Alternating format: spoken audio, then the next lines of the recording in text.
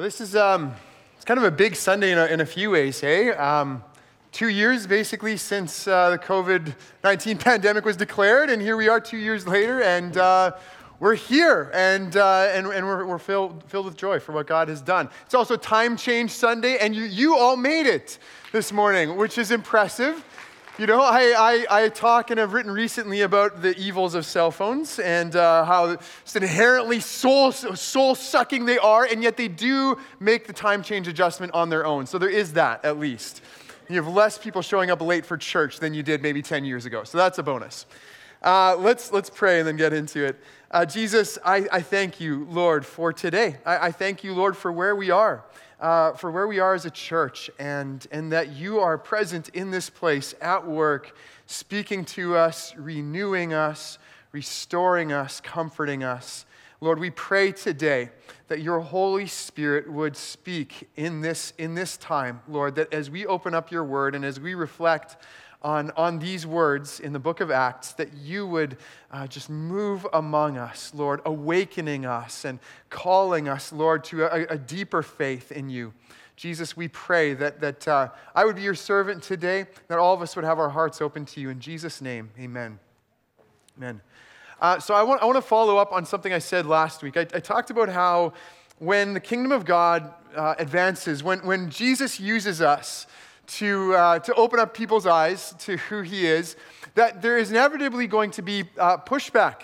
That there is, we believe that there is such a being as Satan, as the devil, and that he wants to stop the kingdom of God from advancing. And so he will arouse opposition, sometimes irrationally kind of hostile opposition to it.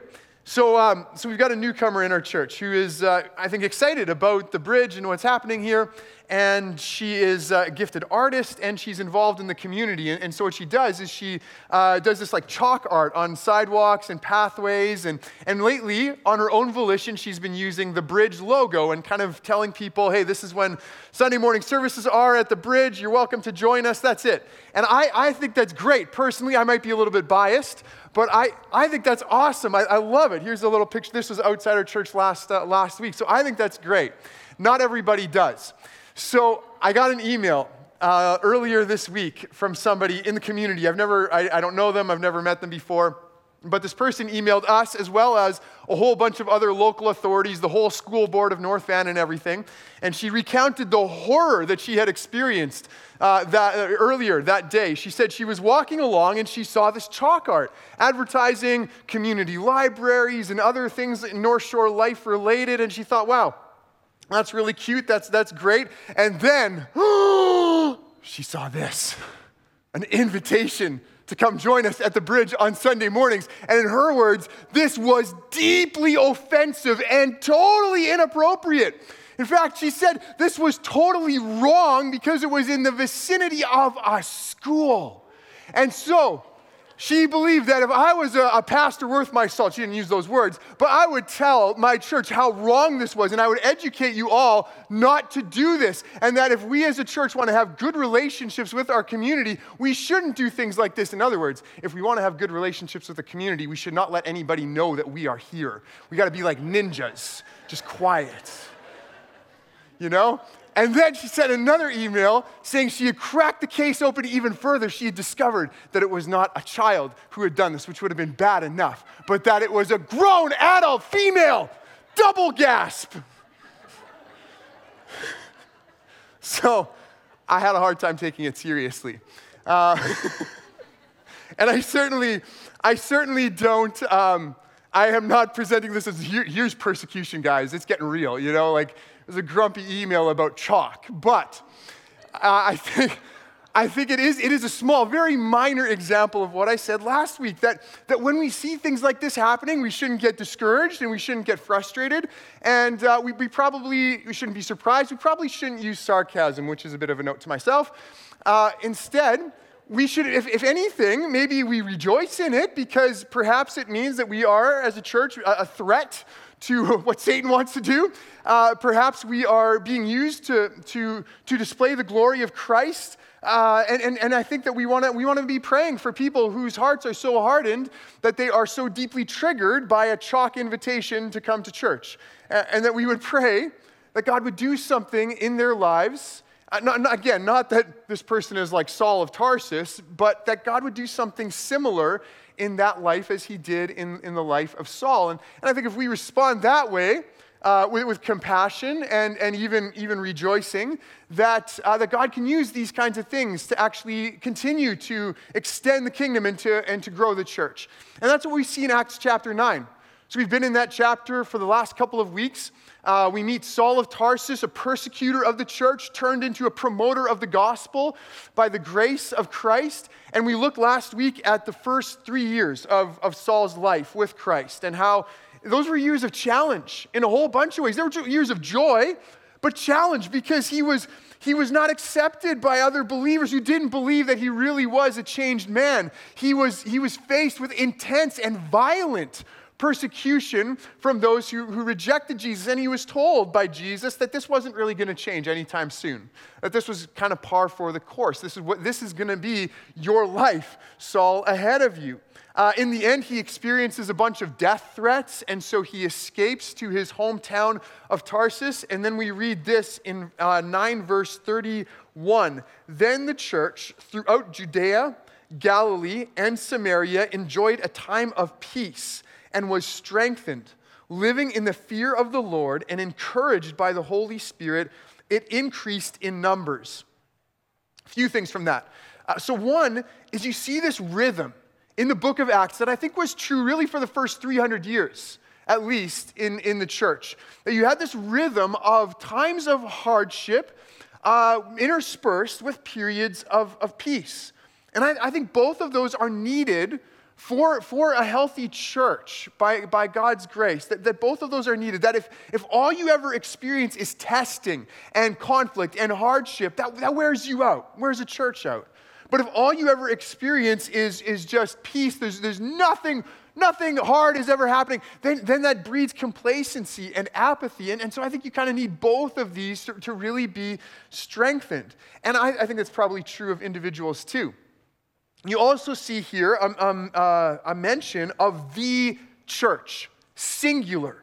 Luke talks about how the church throughout all of these different regions, drawing from all these different people, how the church enjoyed this time of peace and was strengthened.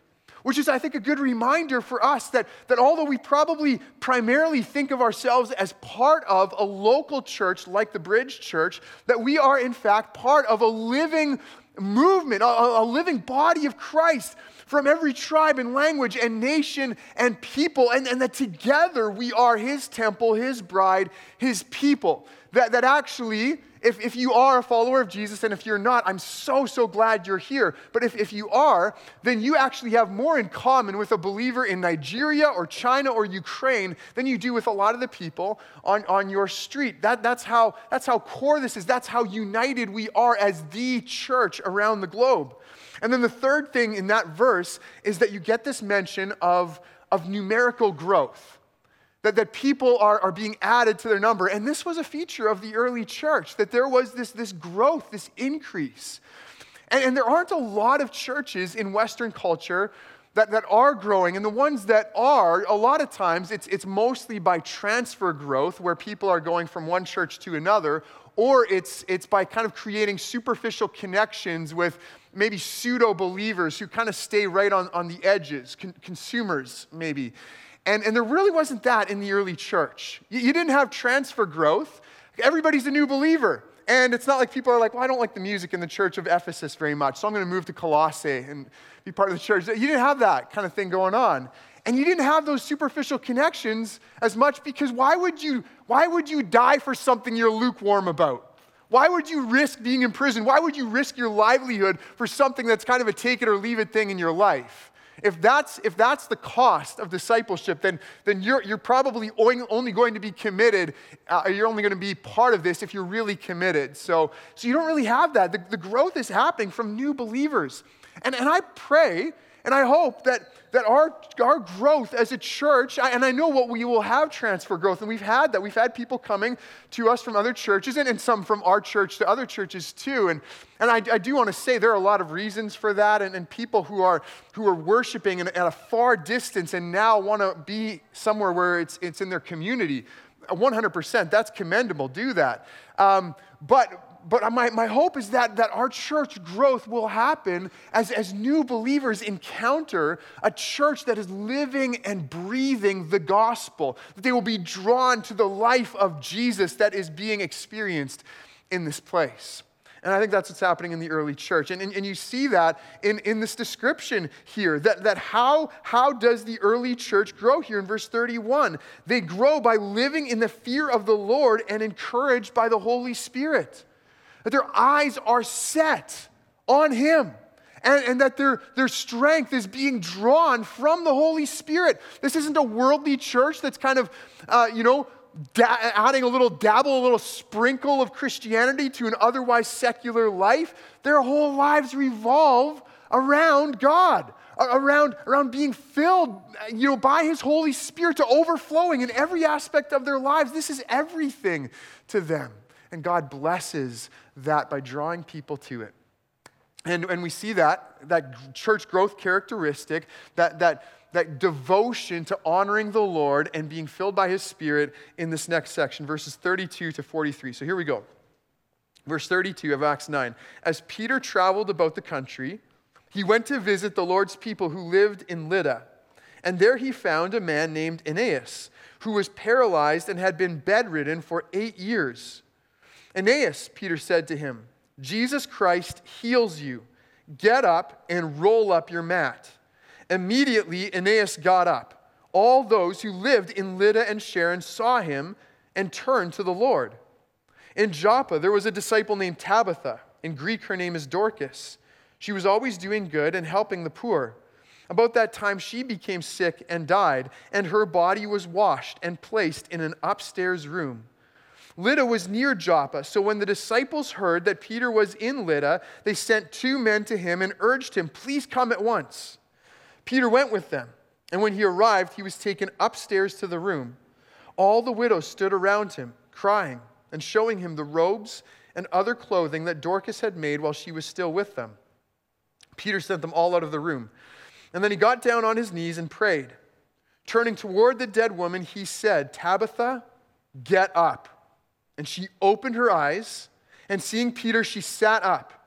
He took her by the hand and helped her to her feet. And then he called for the believers, especially the widows, and presented her to them alive. And this became known all over Joppa, and many people believed in the Lord. Peter stayed in Joppa for some time with a tanner named Simon. You got 2 healing stories here. One man who's paralyzed, one a woman who's actually died. And there are some similarities in both of these stories, and I want to kind of track those through. And these similarities actually all have to do with Jesus. And here's the first one, that these stories of healing have a lot in common with stories of healing that we actually find in the Gospels. So take Aeneas as the first example. Aeneas is paralyzed, has been paralyzed, can't move for 8 years. We talked last week about Saul being blind for 3 days and how relieving it would have been to have that blindness reversed, not knowing if this would be permanent. This guy hasn't been able to walk for 8 years. Can you imagine watching everybody else doing things that you wish that you could do but can't? And you've been there maybe in various ways. Maybe you're there right now. You look at that and you just wish that you could do that. And then along comes this guy. And he says to you, get up, take up your mat and walk. And all of a sudden there's this power coursing through your body. And you can stand, you can walk, you can run. You haven't been able to do this in almost a decade. I mean, how incredible would that be? There aren't that many stories of healings of paralytics in the Bible. There are a few. And by far the most famous one is not this one, but one that we find in Luke chapter 5. Jesus is in a house and he's teaching, and the house is packed. And he's already got this reputation as somebody who has the power to heal sicknesses. And so there's this man who's been paralyzed, not just for 8 years, but since he was born. And his friends come and they take him. They want to meet Jesus. They want Jesus to heal this man. But the house is packed. They can't get in. And instead of recounting the rest of the story, I'm actually going to show you a little clip from the TV show The Chosen and show you what happens next. So here you go. Jesus of Nazareth, I saw what you did to the leper on the road this morning.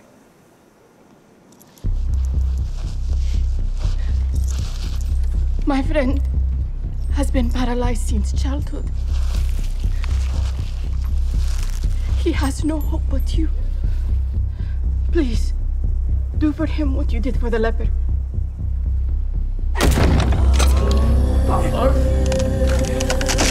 That's our roof! Put it back, man! If you are willing, Rabbi, I know you can do this.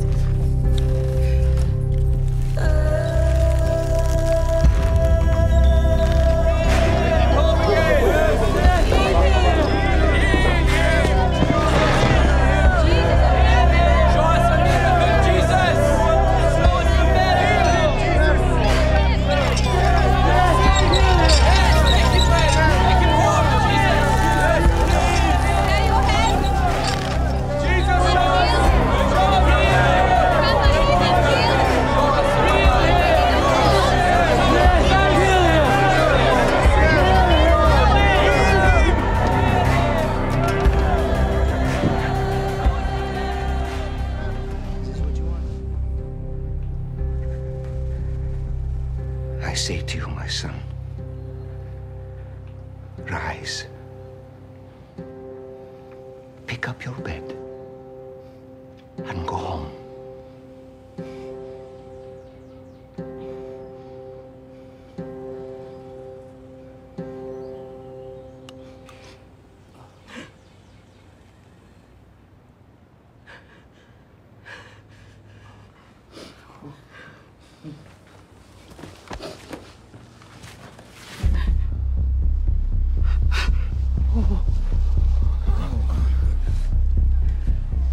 Easy does it.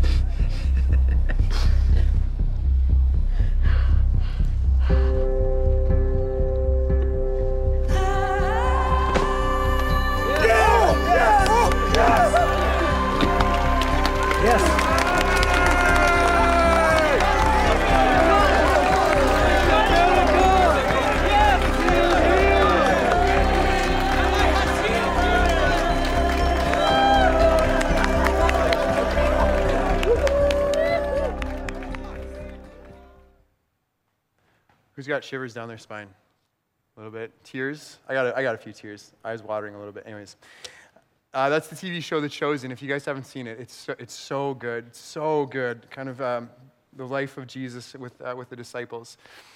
So I mean, it's not an exact parallel with what we find in Acts 9. Obviously, there's no record of the roof over Peter's head being broken through for Aeneas to get there. But in Luke 5:24, you get Jesus saying to the paralyzed man, "I tell you, get up, take your mat, and go home." And immediately he stood up in front of them, took what he had been lying on, and went home praising God. And what does Peter say to Aeneas? He says, "Get up and roll up your mat." And immediately Aeneas got up. It's almost like Peter had seen this happen before. It's almost like he was following in the footsteps of his master and doing the kinds of things that he saw Jesus doing. And it's the same thing with the story of Tabitha. Tabitha, in Greek, her name is Dorcas, and she was a woman who lived a humble life of service to the poor. And she fell sick and died. And there were all these widows whose lives were touched, who were so encouraged by Tabitha, and they're mourning, and they hear that Peter is close by. Lydda, where Peter was staying, and where Aeneas was, is about 16 kilometers away from Joppa, kind of modern-day Tel Aviv, where Tabitha was. And so they send for Peter to come. And I don't know exactly what they thought would happen. I don't know if they actually expected that Peter could pray and see Tabitha raised from the dead. But in any case, he shows up, he comes into the room, they're mourning, they're crying, they're showing him all these garments, all these things that Tabitha had done. Look at what, like big show and tell, like look at what she has done. And Peter sends them all out of the room. And he gets down on his knees and he prays, and then he says, "Tabitha, get up." And if he spoke in Aramaic, which would have been Peter's native tongue, it would have been his first language, and quite possibly the words that he actually would have spoken here, it would have been Tabitha kum, is what he would have said in Aramaic. Tabitha, get up. And this woman, we don't know how long she had been dead for, but all of a sudden her eyes open, and she sits up, and she's alive again. And Peter calls her friends in, and obviously, I've never been dead before. Most of you haven't either. I don't know what that would be like, to come back from the dead. But I can imagine, and some of you can imagine what it would be like to have somebody that you love so much, who you have lost, who you are mourning, and for them to come back to life. I mean, that would be like the biggest nightmare becoming just joy. You know, that's what that would be.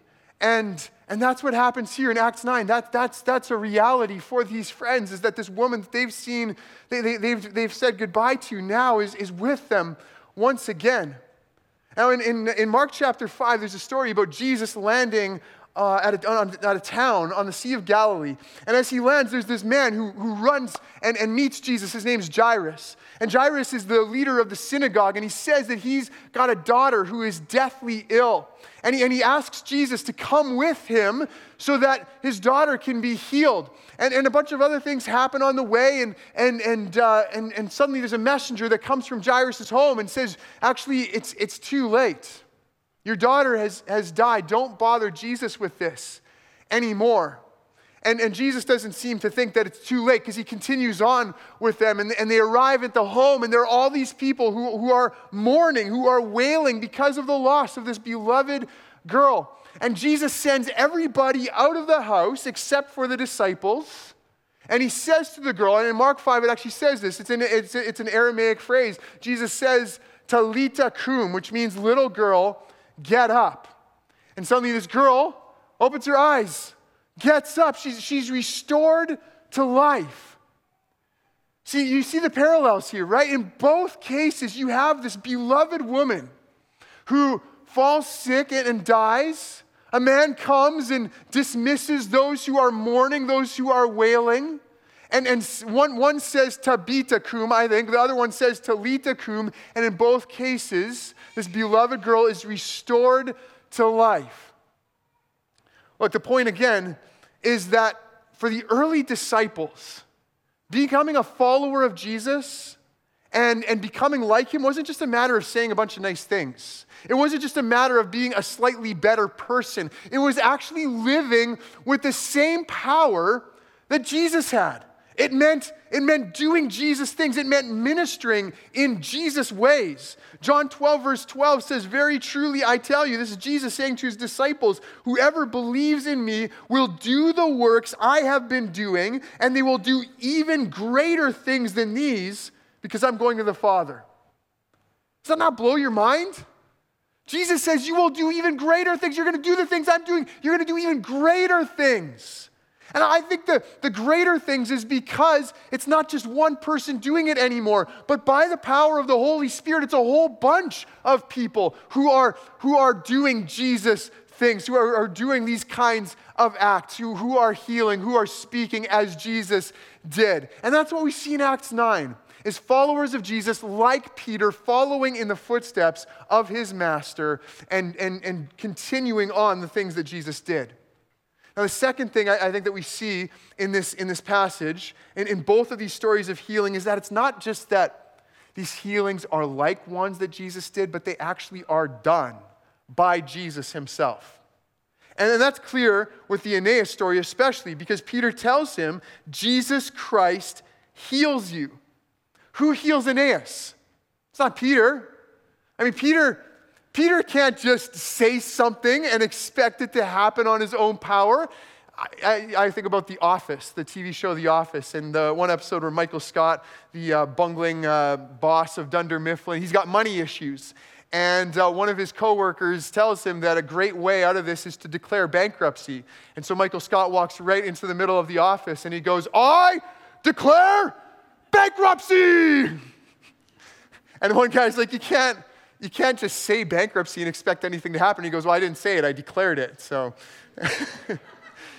If you're going to declare bankruptcy, you have to involve the power of the banks and your creditors, right? You can't just do it on your own.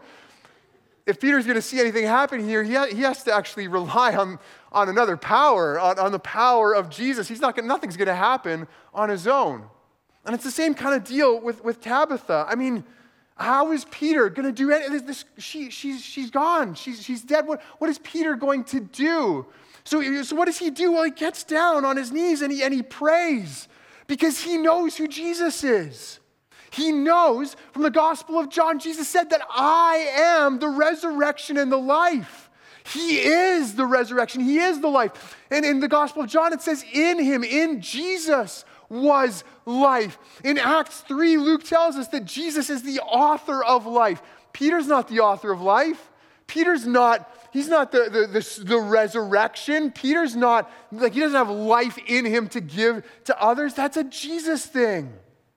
See, if you were there in the first century in person, you would have looked, and it would have looked like it was Peter doing these things, right? Peter's the one helping the paralytic up to his feet. Peter's the one speaking to a girl and her rising from the dead. It would look like it was Peter, but behind the scenes, it was the risen Jesus at work. It wasn't Peter doing these things. It was the living Jesus.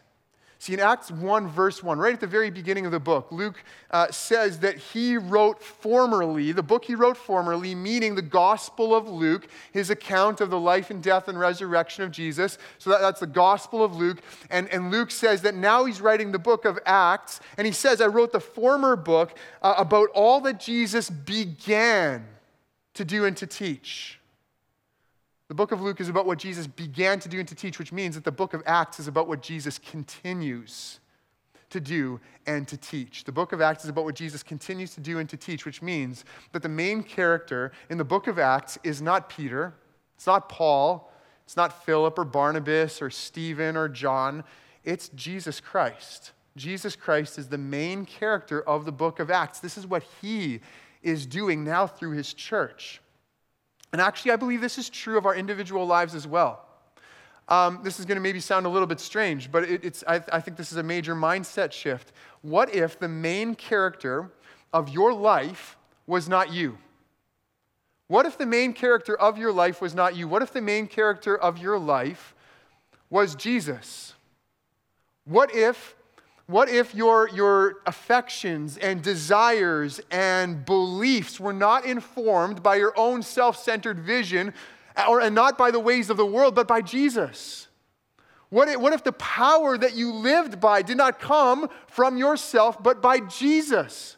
What if your greatest desire in life was not to extend your own name and your own reputation and your own cause, but to extend the name of Jesus in the world? Because that's actually, I think, what set the early disciples apart. This was true of them. It was all about Christ.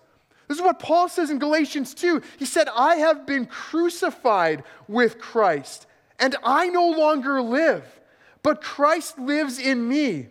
The life I now live in the body, I live by faith in the Son of God who loved me and gave himself for me.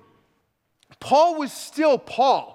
Okay, he still had his personality, he still had his experiences, but he says in a very real sense, it's no longer I who live. I'm not living for myself anymore. I am living for Christ. I have a new identity. I have a new purpose. I have a new vision in life. I have been crucified. See, the main character in the life of a follower of Jesus is not themselves. If you're a follower of Jesus, you are not the main character in your life. Even though we might act like it, even though we might forget it and live that way, in reality, in truth, the main character is Jesus. And that's true, by the way, in world history as well. That Jesus is actually the main character in world history. Do you know that?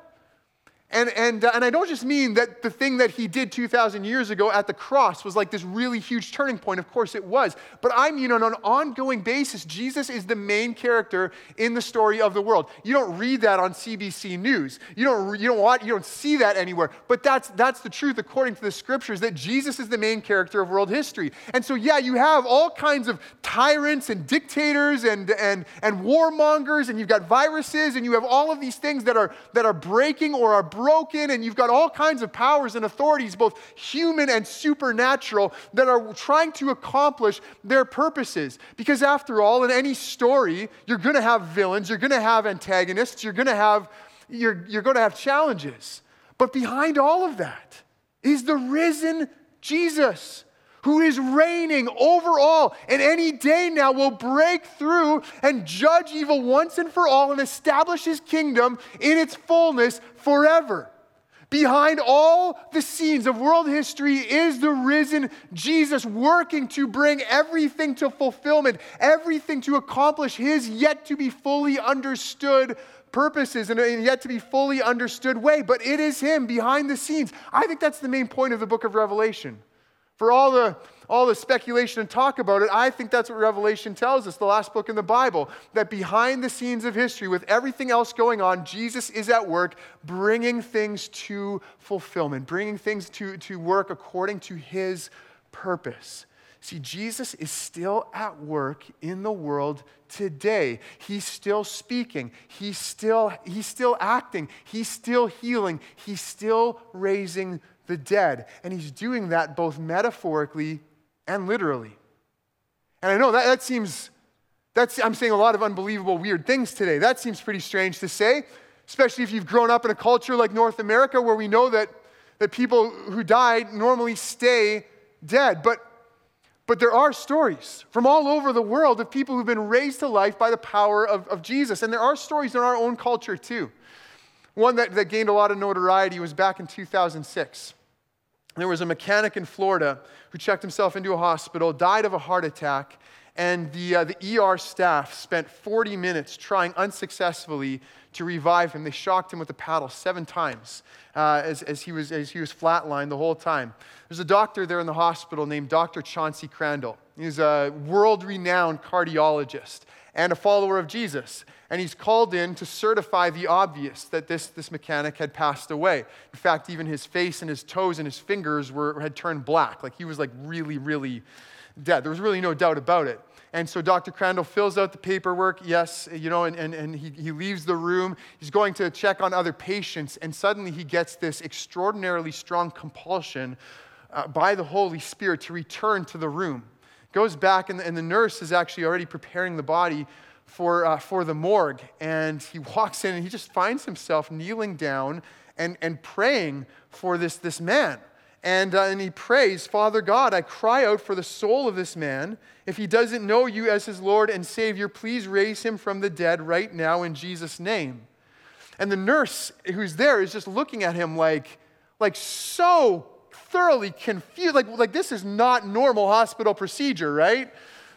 And Dr. Crandall tells the ER doctor, much to his protest, but he does it to actually shock this man one more time with the paddle. Like, what are you talking about? But okay, he takes the paddle, shocks him one more time, and instantly the man's heartbeat is restored. Goes from flatline for like an hour. This guy was clinically dead for almost an hour. Suddenly heartbeat fully restored. Breathing on his own. Within moments, he's talking, he's up, he's moving around. The nurse is like, "What have you done, Dr. Crandall?" Thinking this is like a Frankenstein kind of thing or something. And so this man was totally restored to health despite being clinically dead for almost an hour. Now, again, I know that seems too hard to believe. And even if you do believe it, it probably raises more questions than answers because you might go, well, why did God's Spirit direct Dr. Crandall to pray for that man and not many, many others that Dr. Crandall would have seen pass away? Why was Peter called to pray for Tabitha and not any number of other disciples of Jesus in the early church that would have passed away? Why hasn't God sent someone to pray for that person that you love that has passed away? Why did he allow that to happen?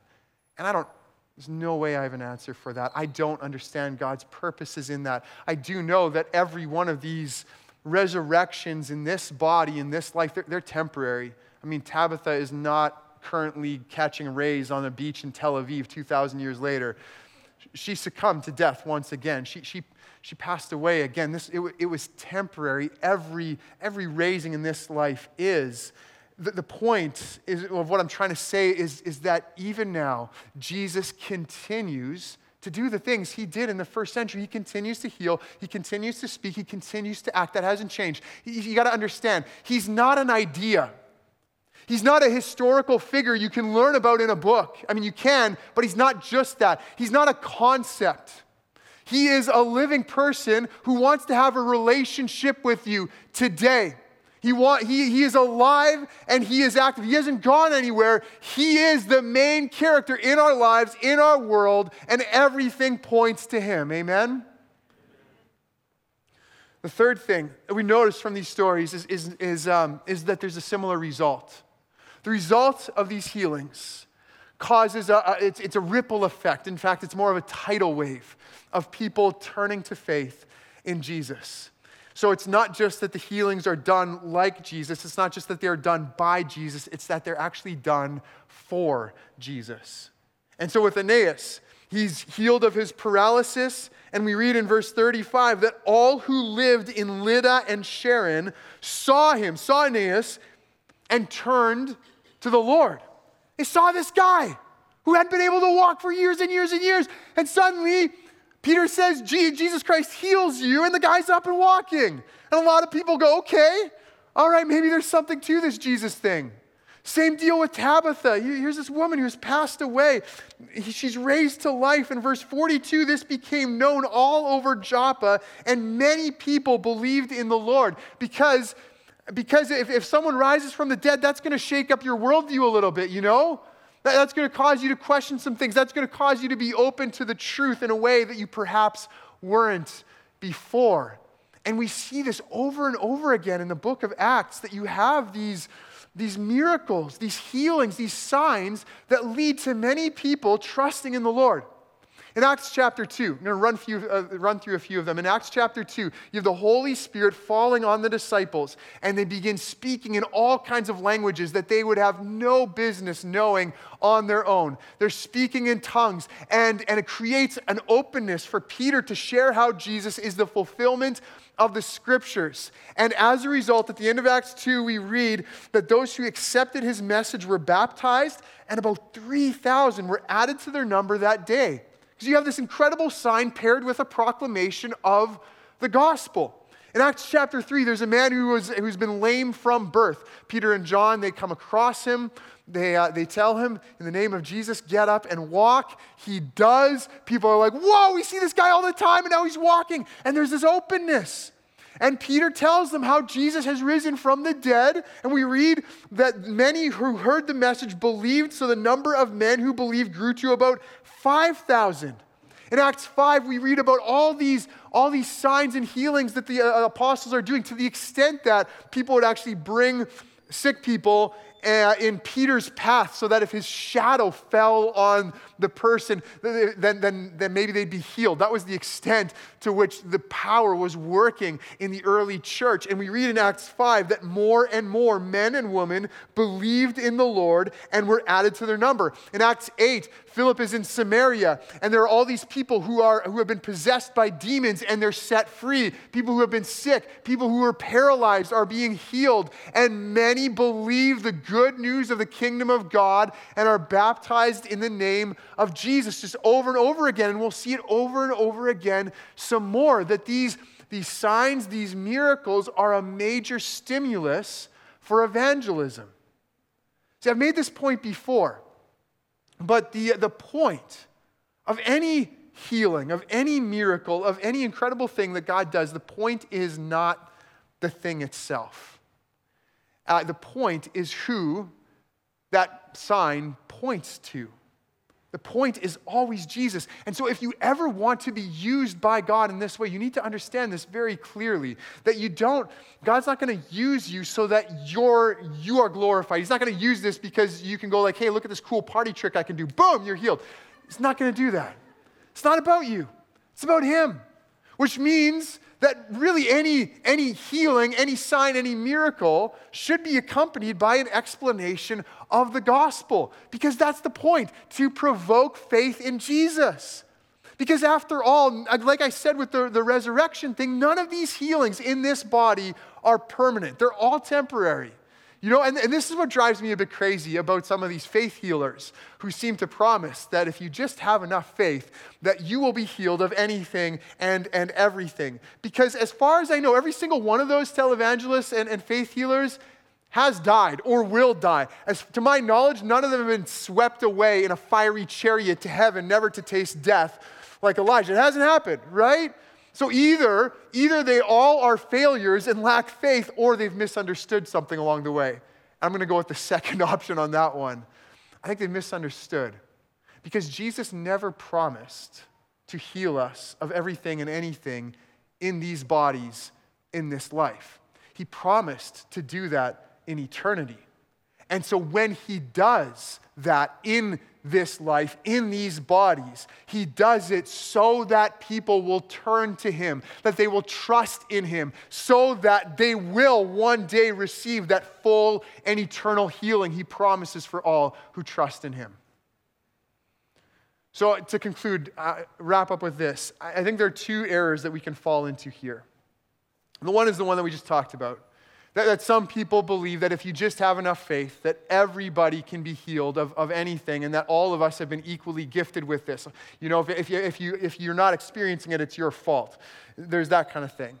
But you can also go the other way and say that healings like this were just for the first century. They were just for the early church. God doesn't work in this way anymore. This isn't for us. And some people think that maybe to guard against excesses and abuses they've seen. Maybe some people say that because they want to guard their own kind of expectations. But I think the right approach is somewhere in between those. I think we want to be realistic. That God has gifted all of us with different gifts by his Spirit. That there are gifts of healing. And that there are gifts of speaking in tongues, and there's a gift of preaching and teaching. There's a gift of mercy. There's a gift of giving. All of these things. And we'll maybe do all of those things to some extent or another, but the Holy Spirit has distributed these gifts to the body, so we can be realistic. Not all of us will work in these ways like Peter did. We can also be realistic, again, that God doesn't heal all the time in these bodies, in this life. That oftentimes our prayers are not going to be answered the way that we would like them to be. We can be realistic about that, and yet also long for and expect and hope that God will, in fact, work in these ways. We can step out in faith and we can pray for healing for people because we do believe, we are confident that God does work in this way, that Jesus is alive and active. We can do this because we long for the kingdom of God to break into this place. We long for people to know the name of Jesus. And we know that in a place like North Vancouver, in a place where many people's hearts are quite hardened to the gospel. People are deeply triggered by chalk art invitations to come to church. That in a place like that it may be that the only way the ground will be broken is if God does what only God can do, way beyond anything that we are able to. So we pray, we seek, we long for it. Is that true of you today? See, in 1 Corinthians 14, Paul tells us to eagerly, zealously, passionately desire the gifts of the Spirit, especially those that build up the church and make him known. He says, desire these, zealously desire these. Is that true of us today? Are we seeking this? Are we longing for it? Are we saying to God, I want your kingdom. I want you to be made known through my life, and I am available to you however you want to use me. If you want to use me in ways that go way beyond my comfort zone, you want me to pray for people for healing, I'll do it because all I care about is your kingdom. I've been crucified. It is you who are the main character in my life. I'm here. Use me. Is that true of you today? Let's pray and ask the Lord together for this.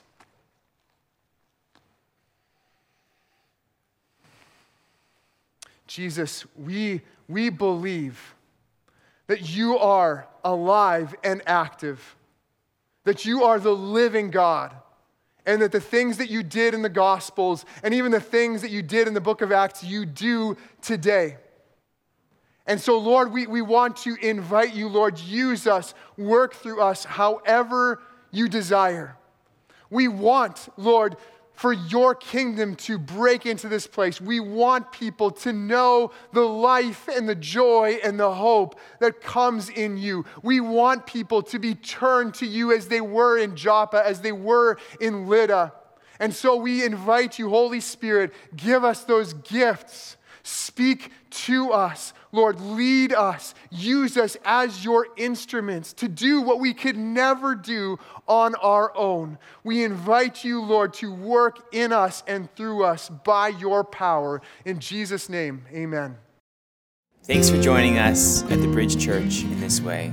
If God has spoken to you through his word, or if you're wanting to reach out to pray, or just wanting to know more about our church, access our website. There you can connect with us and also have access to other contents. We are a church that lives to know Jesus Christ personally and to make him known. We believe he is the hope of the world and wants to give you hope as well. We believe the best news ever has come in and through him. May you know him more and make him known today. We'd love to hear from you.